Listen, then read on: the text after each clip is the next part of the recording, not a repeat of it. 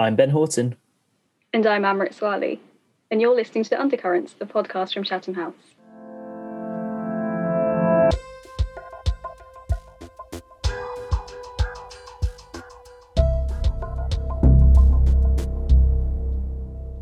Hello and welcome back to Undercurrents, the Chatham House podcast. Thanks very much for joining us on what is a very dark and rainy day in London this week in early March. I'm joined by my colleague Amrit Swali from the International Security Programme. Amrit, how are you?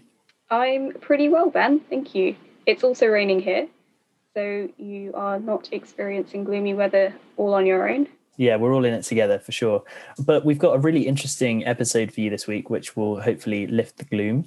It's something a bit different. So today, I'm actually not speaking in either of the interviews. You'll be relieved to hear. We have an interview first up from our Asia Pacific programme, which is a discussion between John Nilsson-Wright, who is the Korea Foundation Korea Fellow at Chatham House, and Mr Thae Yongho.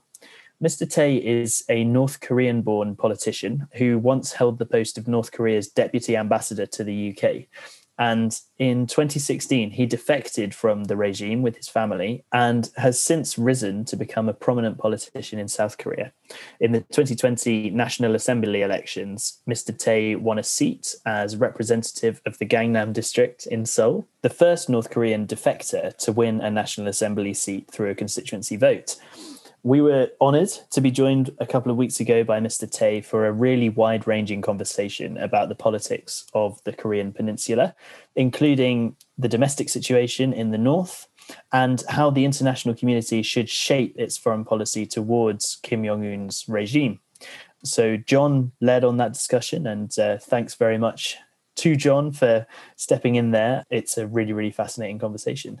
Then we have a second interview, just as interesting, with Amrit. Amrit, why don't you tell us who you spoke to this week?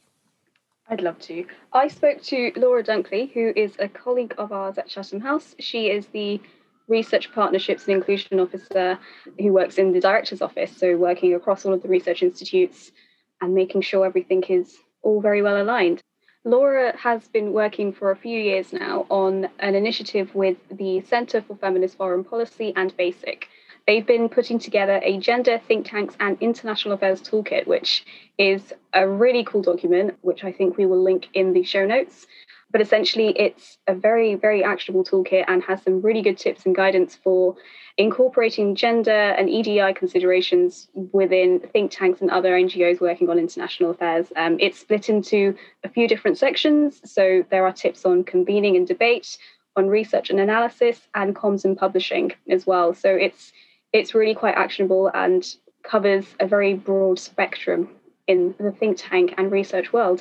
But that was released a couple of weeks ago, and Laura and I had a quick chat about what the toolkit is, why they put it together, and how they might go forward with this. Awesome stuff. Well, let's have a listen, starting off with John's conversation with Mr. Thae.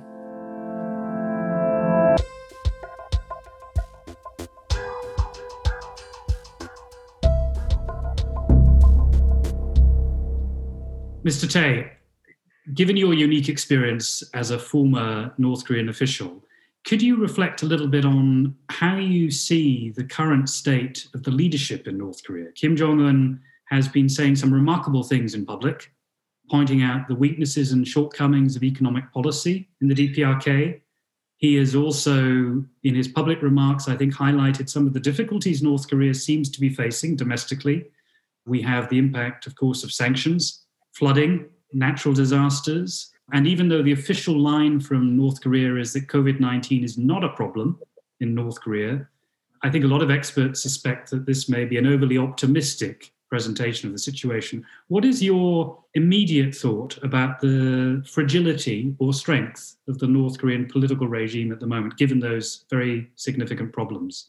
Yeah, first of all, I would like to tell about the fragility rather than the strength of the legitimacy of Kim Jong regime. First of all, in the last 8th Party Congress, Kim Jong-un replaced around 70% of the leadership in the Central Committee of Workers' Party of Korea. And in the Administration Council, in the government, he replaced around 50% of the current the ministers of North Korean government. So in a word, he almost replaced half of the leadership of his party and his government. So it is quite unprecedented. Of course, in the past, there were frequent changes of the leaderships, but when we say about the scale of the change of the leadership just in one time, I think this is the biggest change of the leadership in North Korean, the leading the class. The second thing which I want to tell you is that Kim Jong-un officially accepted the failure of his economic plan. And last year, he even, accepted that he did not achieve his economic goals. So that means that in North Korea, economic situation is really, really seriously bad. But thirdly, what I want to tell you that in yesterday's party plenary meeting and in 8th Party Congress, Kim Jong-un could not lay out his new vision of economic policy. He tried to delegate all the reasons of the economic failure to the North Korean leaders, not the policy or structure itself. I read the speech he made yesterday. He said that the current problem of North Korea's economic failure is that the leaders of North Korea are lacking the experienced leaderships, and they are just obsessed with pessimistic spirits of all these things. So he continues to touch about the spiritual things rather than he would like to focus on the policy things itself. So honestly speaking, the current economic, the failure of North Korea actually is related to the economic policy itself, not the people who are leading the North Korean economy. So I think the people in North Korea and also the leaders in North Korea, even though they don't show, but they are a little bit lost hope, I think, for immediate, the improvement of economic situations. And John, you mentioned about Corona, the situation in North Korea. It seemed to me that in the first few months of last year's Corona situation, North Korea, I think, responded very strongly. They closed the borders with China and Russia and also the seas. So they almost cut off, the relations with the outside world. North Korean regime even did not accept the repatriation of North Korean defectors from Chinese side. So I think in the first few months, I think Kim regime responded and reacted in a right way because they blocked, all those movements and also the communications with outside of the world. So like a country, North Korea, which is very vulnerable in vaccination or quarantine system, I think North Korea had chosen the right way, to deal with it. Because if Corona is inside North Korea and if North Kim regime did not, I think, block all these movements and cut off the communications with outside world, then I can imagine there could be a catastrophe, of the Corona crisis. But I think Kim knows quite well how to cope with these kind of, epidemic. Yes. That presumably poses a bit of a dilemma for Kim. Closing the borders, as you say, is a way of insulating yourself from infection and the risks associated with the virus. But given what you've said about his attempt to blame his previous officials or current officials for their failure to address economic needs, how is he going to be able to get around that problem? I mean, you say he's referring to their kind of lack of will, their lack of kind of spiritual engagement. But presumably, he's a young man. He must, given his international experience, one would expect, know about the importance of getting assistance from the outside and having the opportunity to attract foreign investment, foreign economic support, particularly from China. Do you think he has a plan about how best to restart the economy to get it moving again? And if he's criticizing officials, is there not a danger that ordinary North Korean opinion will start to blame the entire political class? Yes, I think if we read the history of Kim Il-sung, his grandfather, we can easily find out what his next step is. When Korean War was over, Kim Il-sung strongly mentioned about a self-reliance. He said that North Korea should recover from war damage on the spirit of self-reliance. But what really happened, which Kim Il-sung didn't tell to North Korean people, is that he visited the Soviet Union and the Eastern European countries to appeal for economic aid and help. So at that time, vast economic aid, arrived from former Soviet Union and former East European countries. But North Korean propaganda media didn't tell about it, but they used this kind of outside aid as kind of, something which Kim Il-sung created, but actually that was not. So I think if we read the Kim Jong-un's official speeches in the last part 8, he paid great attention on the relations with the China and also Russia and the other anti-imperialist, the independent forces. And he even appointed a man to be the head of International Department of Workers' Party of Korea, who actually studied in China. So I think his next step that he would reach China for help, I think. But on the meanwhile, I think North Korean people know very well that because of economic sanctions, North Korea's economic life is very serious. But I think in the coming month, I think he may either visit the China or he may, I think, ask China for great help to North Korea. I think that is the only way to find a survival, I think, for Kim.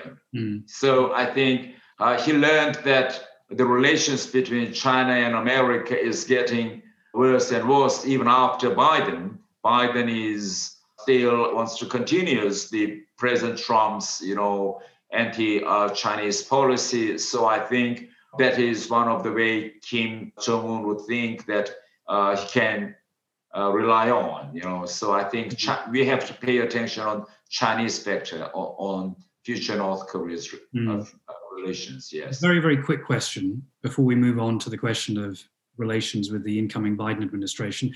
If you had to sort of assess the state of public opinion, such as there is in North Korea, or public attitudes towards Kim Jong-un, how is he being viewed at the moment by his citizens, particularly those individuals in Pyongyang? Has his popularity changed? Is there a sense in which this admission is actually winning him points with ordinary North Koreans, this admission of economic failure, or is it going to undercut his authority? I think popularity is going down in North Korea. I met some people who defected last year from North Korea.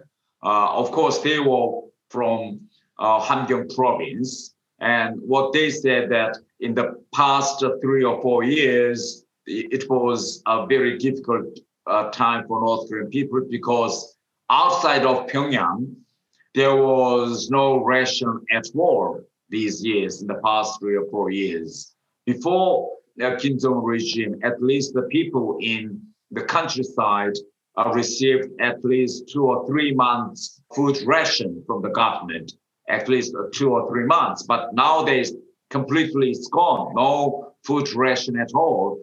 Of course, inside Pyongyang, the food ration is still available for Pyongyang citizens, but outside of Pyongyang, nobody now is reliant on the government of food ration. So that's why actually the people's spirit of so-called self-reliance, not on the government, but on himself, is getting rising and rising. So that's why the relation between Kim Jong-un and government and the rest of North Korean people is getting wider and wider. And whatever Kim Jong-un says, or how many meetings were convened in Pyongyang, actually the people in North Korea don't mind. Yes. I understand. That's very interesting. I mean, given that difficult situation in the countryside and the lack of access to food rations, and this brings me to the question of relations with the United States and the new Biden administration. Will Kim, in your judgment, be tempted to use some sort of provocation with the United States to distract domestic opinion away from those economic hardships, and also to try and compel the Biden administration to sit down in negotiations? Will there be some sort of demonstration of North Korea's technical prowess, a missile launch, shelling of the border areas with South Korea? Will there be something that we should expect as a disruption to signal to Washington that Kim wants to be taken seriously and wants to be involved in some formal discussions with the Americans? First of all, I would like to tell that Kim Jong-un is very interested in resuming talk with Biden administration, like what he did with the Trump administration. Secondly, Kim Jong-un is very careful with the Biden. In his 8-party Congress report, he said that the most important factor for him in relation with South Korea and America is removing the hostile policy from American side. And he especially mentioned about the resuming of South Korea-America joint military drill in the March. He said if America and South Korea resume that military joint drill, then he will respond very strongly. But Kim Jong-un understands very well that the coming Biden administration will not resume the U.S.-South Korean joint military drill to the level of 2017, I think, because even though Biden says that he hates the Trump's legacy in relation with North Korea, but I don't think that Biden would provoke Kim Jong-un, from his side. So he wants to continue this process of which Trump made in regards to the war exercise. So now in North Korea, for instance, Kim said that don't do it. If you do it, I'll do this. And now if Biden doesn't do it, then he finds himself a kind of legitimacy not to carry out of provocations. And he may try to propaganda to his people and to the leaders of North Korea that he is actually the one who is controlling the current situations. So I think that is Kim Jong-un's tactic. So I don't think Kim Jong-un would provoke the current situations as long as Biden keeps on the current, the level of the Korean Peninsula situations. Yes. Last question on the question of the US-North Korea relationship. If Kim, as you are pointing out, is making these quite sophisticated calculations and is not going to provoke and can present the kind of relatively lower levels of joint exercises between the Americans and South Koreans as a sign that he is being successful in managing the security situation, he still needs to have those discussions. Will he be tempted to offer some symbolic concession? Because the Americans have said that unless there is substantial evidence of a commitment to CVID, comprehensive, verifiable, and irreversible disarmament, substantive talks are not going to happen. So surely North Korea needs to make the first move. And what would that move look like in that case? I would tell 3 points in this regard. The first one is what Kim Jong-un said in his report, that he greatly advanced his nuclear capability in the last 4 years. That means that because of the failure of the talk with the Trump, he had no choice but continued to develop his nuclear assets in the last 4 years. And what he said that in the future, in the coming 5 years, he delivered the detailed plan of his improving the military and nuclear assets, something like nuclear submarine. He said that the draft of nuclear submarine is at the final stage. He is ready to further develop all those tactical, the missiles and nuclear weapons. So he gave a full, the blueprint of the new advancements of the military and nuclear assets. And as he said, that the next party Congress will come in 5 years. So that means that these things will happen during the Biden administration. If Biden does not do anything, or if Biden does not open any talk with North Korea, then he will go, his way. So I think he wants to give a kind of pressure on Biden administration. But on the meanwhile, he tried to make a kind of concession. If we read the speeches by Kim Yo-jong in last July, and also in Kim Jong-un's report, is that North Korea now continues to say that North Korea's nuclear assets cannot be changed. The status of North Korea's nuclear weapon state cannot be changed. But if America is clever enough, then America may use their brains to reduce the direct nuclear threat of North Korea. So now it's up to America how to interpret this the message. So my guess is that now Kim Jong-un delivered all his various sets of nuclear weapons from short range, middle, the range, and also ICBMs, and all these various kinds of nuclear weapons. Now he is signaling that he may make a kind of compromise on these ICBMs, because Kim Jong-un wants to say that he wants to, if America is interested to remove direct nuclear threat of North Korea, then they can reach something. So now it's up to Biden administration that if Biden administration wants to make any kind of progress in nuclear deal, if Biden administration say that, okay, we may come to a kind of, concession, something like we can lift at least 1 or 2 economic sanctions of 11, but in return for removing maybe 10 ICBMs or whatever. So it's kind of very small deal, between North Korea and America. That is what North Korea wants, because North Korea wants to be accepted by America as a kind of official nuclear state. So if America makes this kind of deal with North Korea, this is not denuclearization deal. This is a nuclear disarmament deal, which happened exactly between America and former Soviet Union, or America and Russia, like SALT or, the START, because in the basic character of SALT and START is that the nuclear status of America and Russia were not changed, but actually the level of nuclear threat a little bit reduced or whatever. So America and at that time Russia accepted their nuclear status and tried to reach a kind of compromise to reduce it. So that is what North Korea wants. So if North Korea makes a breakthrough in making that kind of deal, then North Korea may say that now they are officially accepted, like Russia or China. And also they want to give a kind of, legitimacy to Biden administration as well. Maybe Biden administration can say that, look, in the past several decades, no American administration made any progress.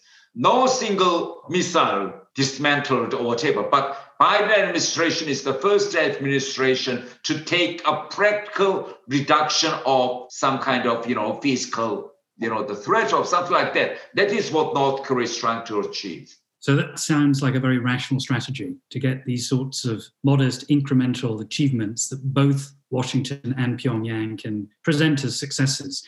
This leads me on to the question of South Korea. So the Moon administration, many would argue, played a vital role as a catalyst for getting Donald Trump to meet with his North Korean counterpart. Now, you're obviously an opposition, newly elected National Assemblyman. I would be very interested, and our listeners would be very interested to know what you think. How would you assess the past record of the Moon administration in facilitating dialogue with the DPRK and the position of the government now? President Moon's popularity is just below 40%. Relatively speaking, that's for presidents in South Korea at this time in their term in office with just about a year to go. That's not that low, actually. That's relatively high compared to previous presidents. And there seem to be lots of evidence from public opinion polls that South Koreans, including young South Koreans, want to see an improved relationship with the DPRK. So how would you assess President Moon's success with the North, and particularly his ability to get the Americans and the North Koreans talking to one another? Will he be able to play that sort of role with the Biden administration and Kim Jong-un? First of all, I think Moon administration has a very fundamental different, the viewpoints from me. Even this month and in January, President Moon said that he still believes that Kim Jong-un is still interested in denuclearization of North Korea. The foreign minister, Chung Woo-yong, in his parliamentary hearing, he said that he still strongly believes that Kim Jong-un is interested in denuclearization of North Korea. So that is really, I don't agree with it. I'm not quite sure whether President Moon or his people really believe that Kim Jong-un may one day, dismantle these nuclear weapons. The arguments of South Korea and current South Korean government is that it is the matter of outside, because if the Trump administration did not they break Hanoi summit, maybe the current North Korean nuclear assets would be different or something like that. So they try to give a kind of, the image is that it is because America or outside, the world so far has not given the enough incentives to bring North Korea to the station of denuclearization. That's why current South Korean government wants to continue the peaceful process of Korean Peninsula. But I strongly do not agree with it, because no matter how much are given to North Korea, I don't believe Kim Jong-un would, give up its nuclear weapons. What, therefore, would you recommend that a South Korean government, if it were a government headed by your party, should be doing at the moment in terms of policy towards North Korea?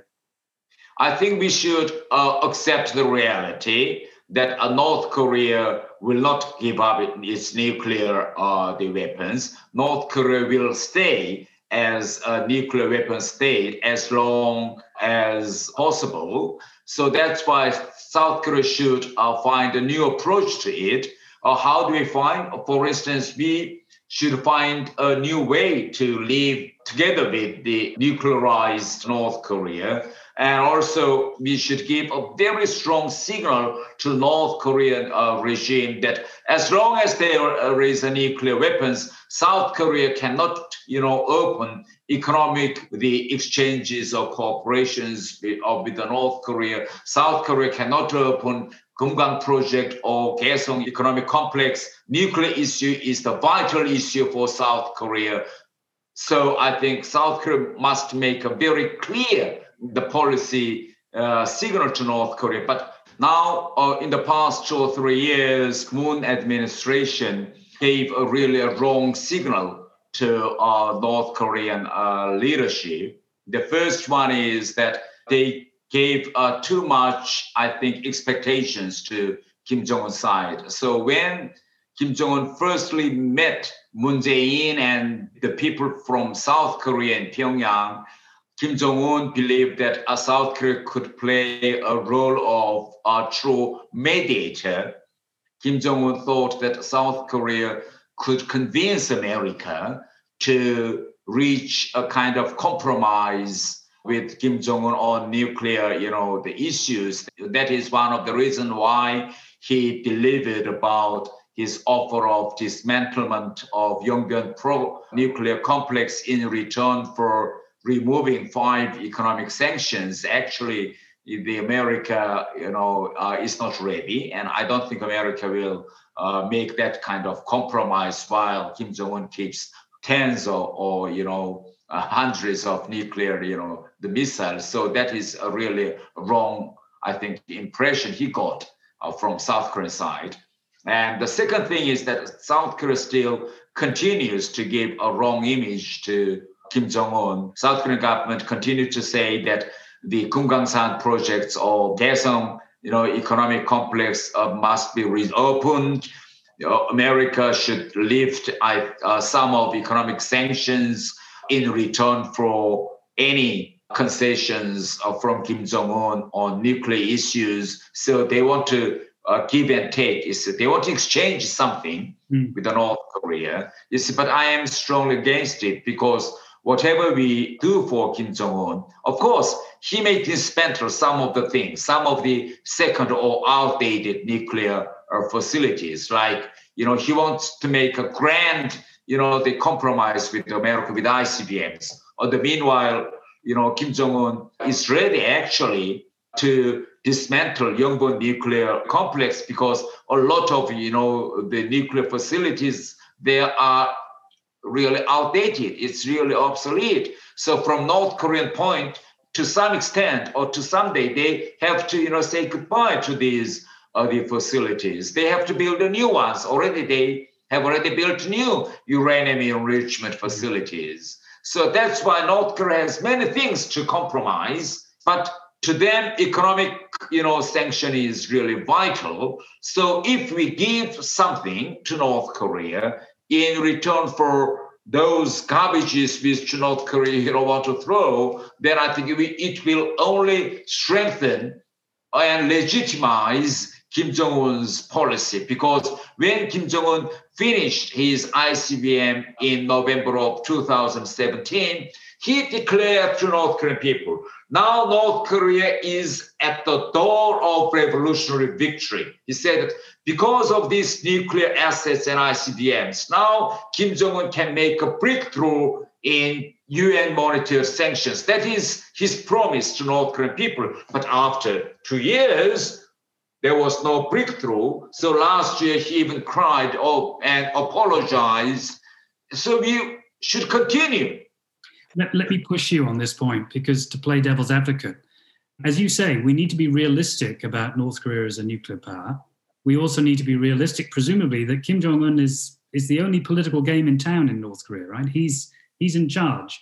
And, the impact of not offering incentives in the way that President Moon is suggesting is going to have a real substantial effect on the lives of ordinary North Koreans.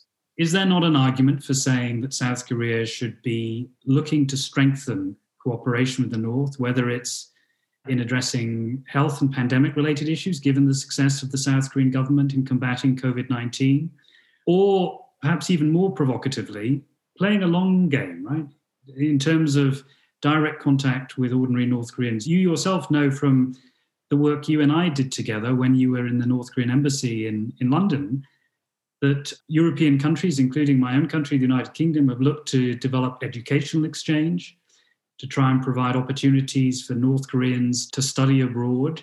This sort of engagement may have a role to play in actually changing attitudes of the senior leadership and actually materially improving the welfare and livelihoods of ordinary North Koreans. Isn't that a goal worth trying to realize? And isn't President Moon's approach one way of doing that without jeopardizing the strategic issues that we're obviously focusing on?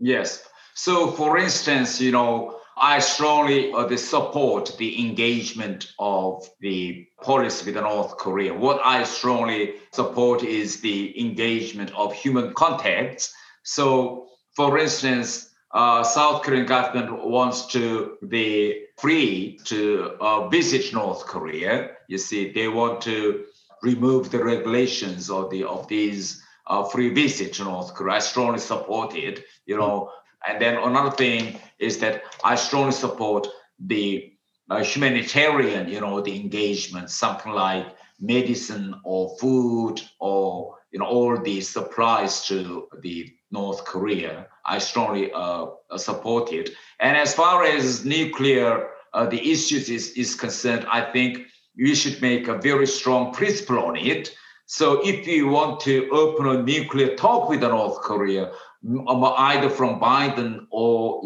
from President Moon, what we should ask North Korea to do first is not something like to dismantle, one or two ICBMs or Yongbyon complex or Punggye nuclear site or whatever. No, that is not the ones. We should touch the most essential part. The first thing is that we can say, okay, you may feel threat from America. That's why you may think that you can keep nuclear weapons. But if you are really interested in denuclearization, then at least you should remove the clause of nuclear status from your constitution.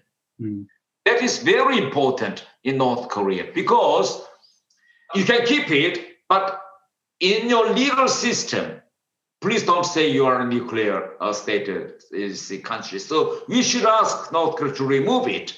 The second, in the party, or the charter and regulation, it is clearly, mentioned that North Korea is a nuclear, the state. So we should ask North Korea to remove it from the party regulation and charter.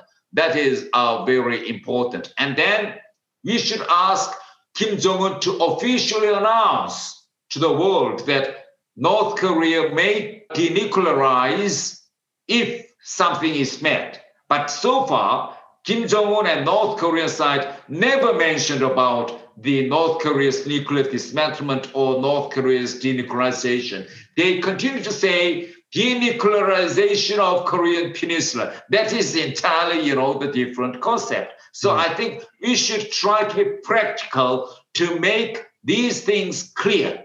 Okay, we're almost out of time, Mr. Thae. I'm going to end with one wildcard question, which is very different from what we've been talking about. As you well know, from all the time you've spent in the United Kingdom, Great Britain has a long history of contact with the Korean Peninsula, more than, we're talking now 20 years of contact with the DPRK. You saw the beginning of that process of diplomatic relations between London and Pyongyang, and of course, also a long history of diplomatic ties with the Republic of Korea. What role can and should Britain play in its policy towards both North Korea and South Korea, in your judgment, as somebody who is uniquely former North Korean official and now, of course, a serving South Korean politician? I strongly support the current British government's critical engagement policy with North Korea, because so far British government maintains this kind of, engagement, but in critical way. They opened the embassy in Pyongyang. They had a lot of, the education programs like British Council programs of English, the educations. Each year, FCO invited 20, North Korean civil servants for this English is a program. Actually, it is not English program, but it's a kind of, enlightenment, the program for North Korean civil servants. British government continued its humanitarian aid, and they always welcomed the visit of North Korea's higher rankings to London. So, but internationally, Britain was one of very strong advocate of human rights. And on South Korean side, a British government maintained that the sanctions must not be lifted as long as North Korea does not promise the true denuclearization of North Korea. So far, British government's critical engagement policy is really clear, practical, and very disciplined one. Britain has experienced the history with the Hitler, because you learned about the experience of appeasement and also, the war, Second World War. So I think British government so far have been very clever in dealing with North Korea. Thank you, Mr. Thae. That's very interesting to hear your perspective. We are unfortunately just about out of time. I want to thank you again for being so frank with your answers and for agreeing to meet with us and share your views. I hope when the COVID-19 situation becomes a little less acute and we all have the opportunity to travel again, that we can actually welcome you in person to Chatham House and to the United Kingdom. It's been fascinating to hear your views about the state of South Korean politics and, of course, the critical issue of the nuclear challenge of North Korea. I hope we will have more opportunities to talk, but let me again thank you very warmly for your participation, and we look forward to continuing our dialogue with you in the future. John, thank you very much for this wonderful talk, and I really do hope that our friendship would continue in the future.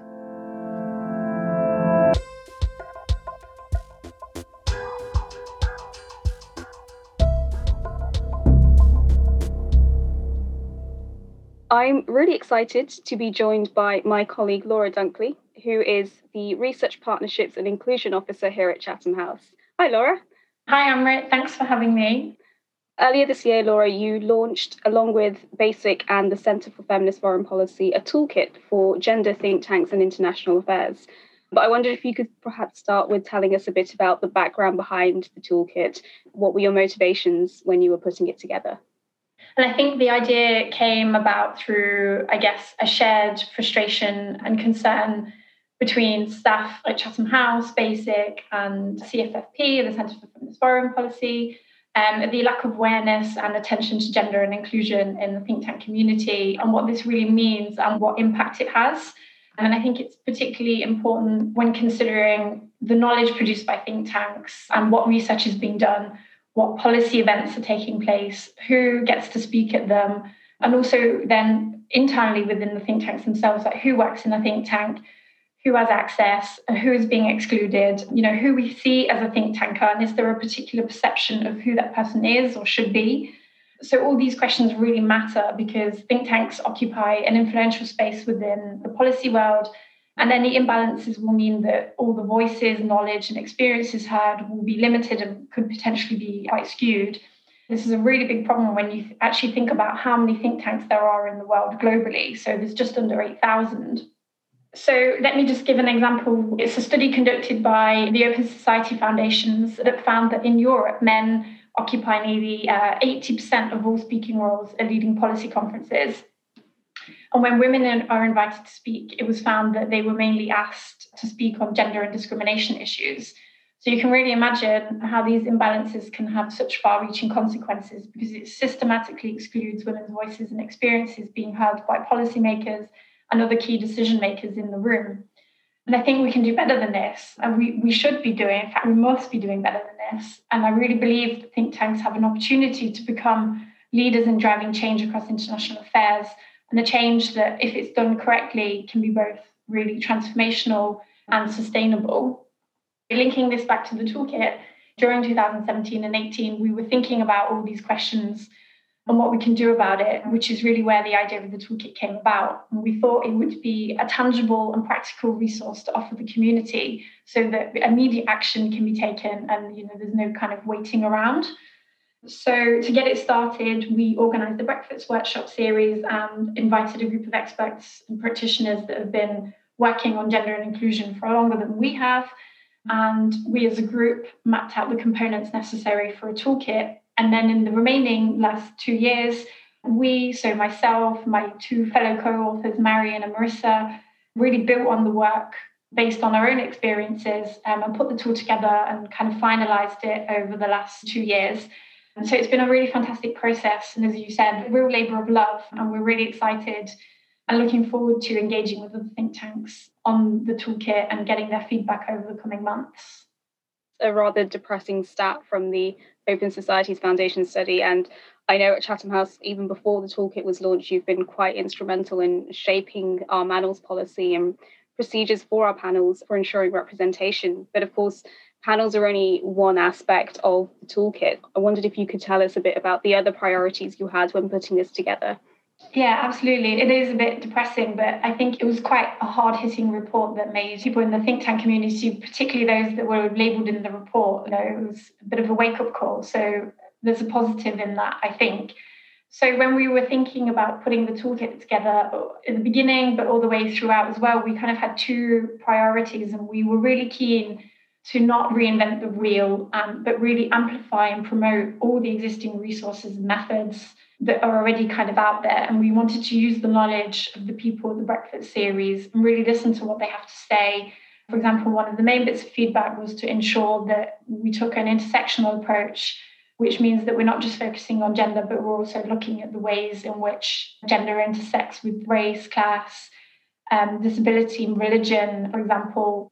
So we really wanted to just amplify the knowledge and the resources that are already there, particularly from communities that have been working on this for years and decades. I think women of colour have been talking about some of these things for decades, and we really want to learn from what's already there.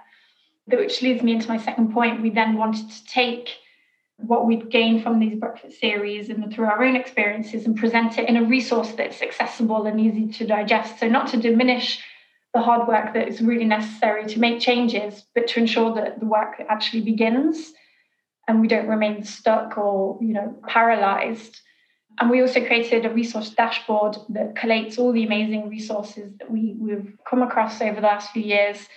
And we also break down the toolkit into kind of 4 main areas to make it digestible. So looking at organizational-wide changes, convening, research, and communications and publishing.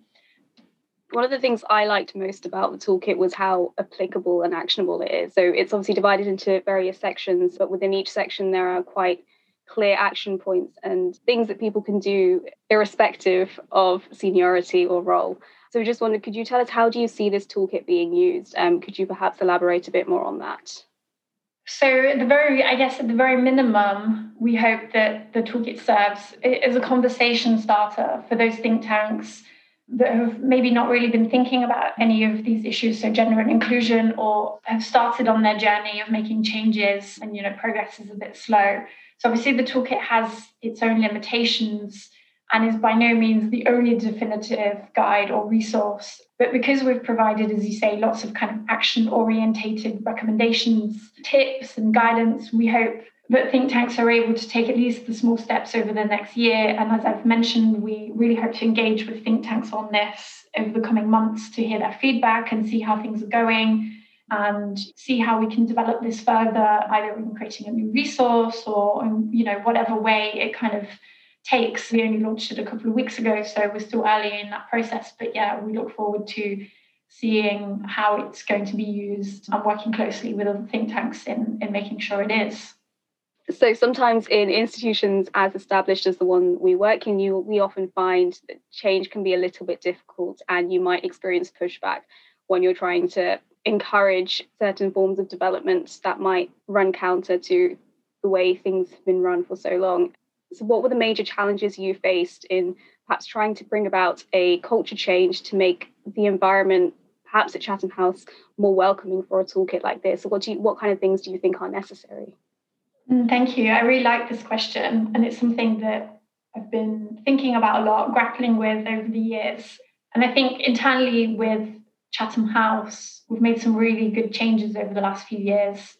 I think particularly through the implementation of a gender action plan, which, as you know, set objectives to be more inclusive across our 3 main areas of activities, which are similar to the toolkit as well. So research, convening, and comms and publishing. And we still have a really long way to go and the work continues. But I think the work that we did within the Gender Action Plan in raising awareness and really talking about the importance of the work and showing the differences it can make has helped to build an environment that makes the toolkit welcomed, but also the importance of it was recognised. So there was no convincing people, this is important because it was already accepted, which I think is really nice. So that was more internally, but in a more externally facing way, I think the external pressures and changes within society to social norms have also been a huge influence in driving change to people's attitudes, people's understanding about the ways in which inequalities and discrimination kind of manifest within society more broadly, but also within think tanks and what that kind of looks like. So this, of course, obviously has been a huge influence on think tanks and the way that we operate, which has made the publication of this toolkit quite timely. And hopefully it's going to be more welcomed because people are starting to really understand why we need to bring attention and awareness and crucially action to bring about gender equality and inclusion more broadly. So I think there's a mixture of things. I think there's, internal awareness, listening to staff, and then also helped by a few external pressures. Laura, you mentioned earlier that it's important for think tanks to be diverse and representative because of the space they occupy in the policy world and because of the impact they have on policy making. But of course, as you say, external pressures that we've seen in the past year. So, for example, the COVID-19 pandemic, the Black Lives Matter movement, other various social movements and democratic protests, these have all perhaps been really invaluable for making think tanks and big NGOs and other institutes that do research, for example, to really take stock of what their internal processes and structures look like. How do you think the external pressure can be supplemented by internal direction?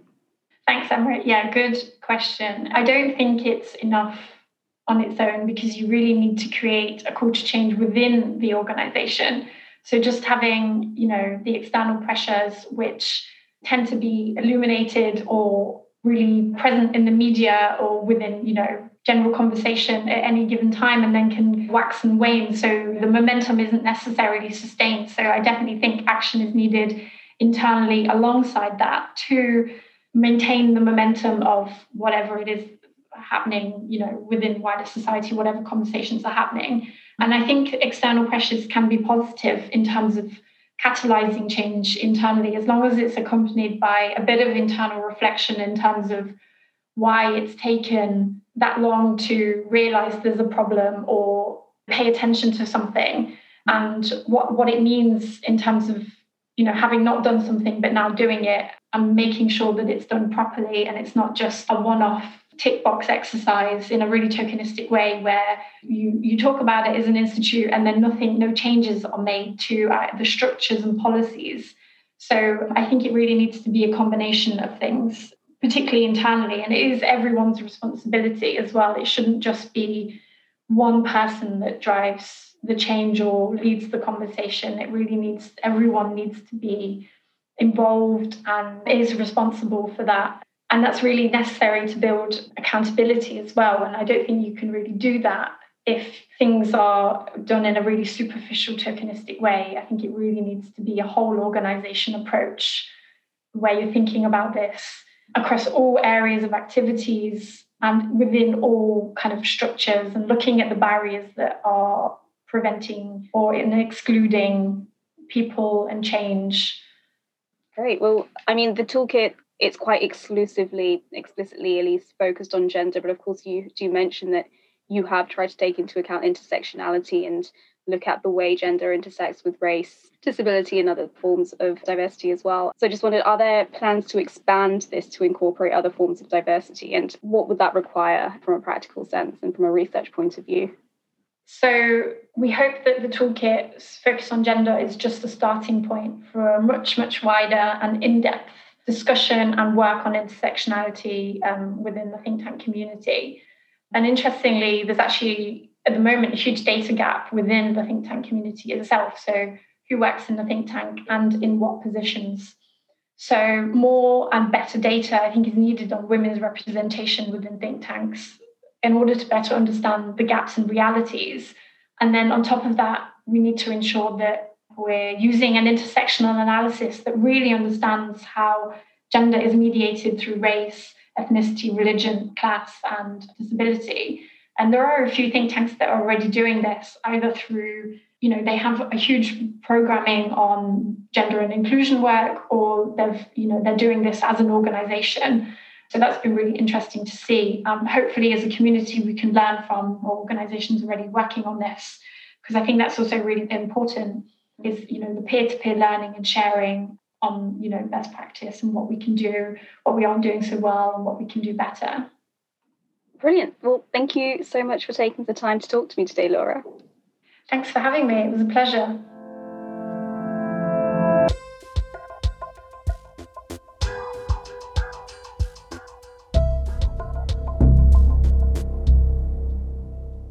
So, Ben, as you didn't partake in any of these interviews, what are your initial thoughts? My initial thoughts as just a listener, I am really excited about the gender toolkit, because I think I was involved at some point in some of the roundtables that helped to kind of bring it together, and the conversations at Chatham House about diversity and inclusion have been really gaining momentum in the last few years, and that's been really interesting to see and to hear about. So it's really nice to have like a tangible sort of set of things that we can think about when we're trying to mainstream gender into our research activities. So that was super cool.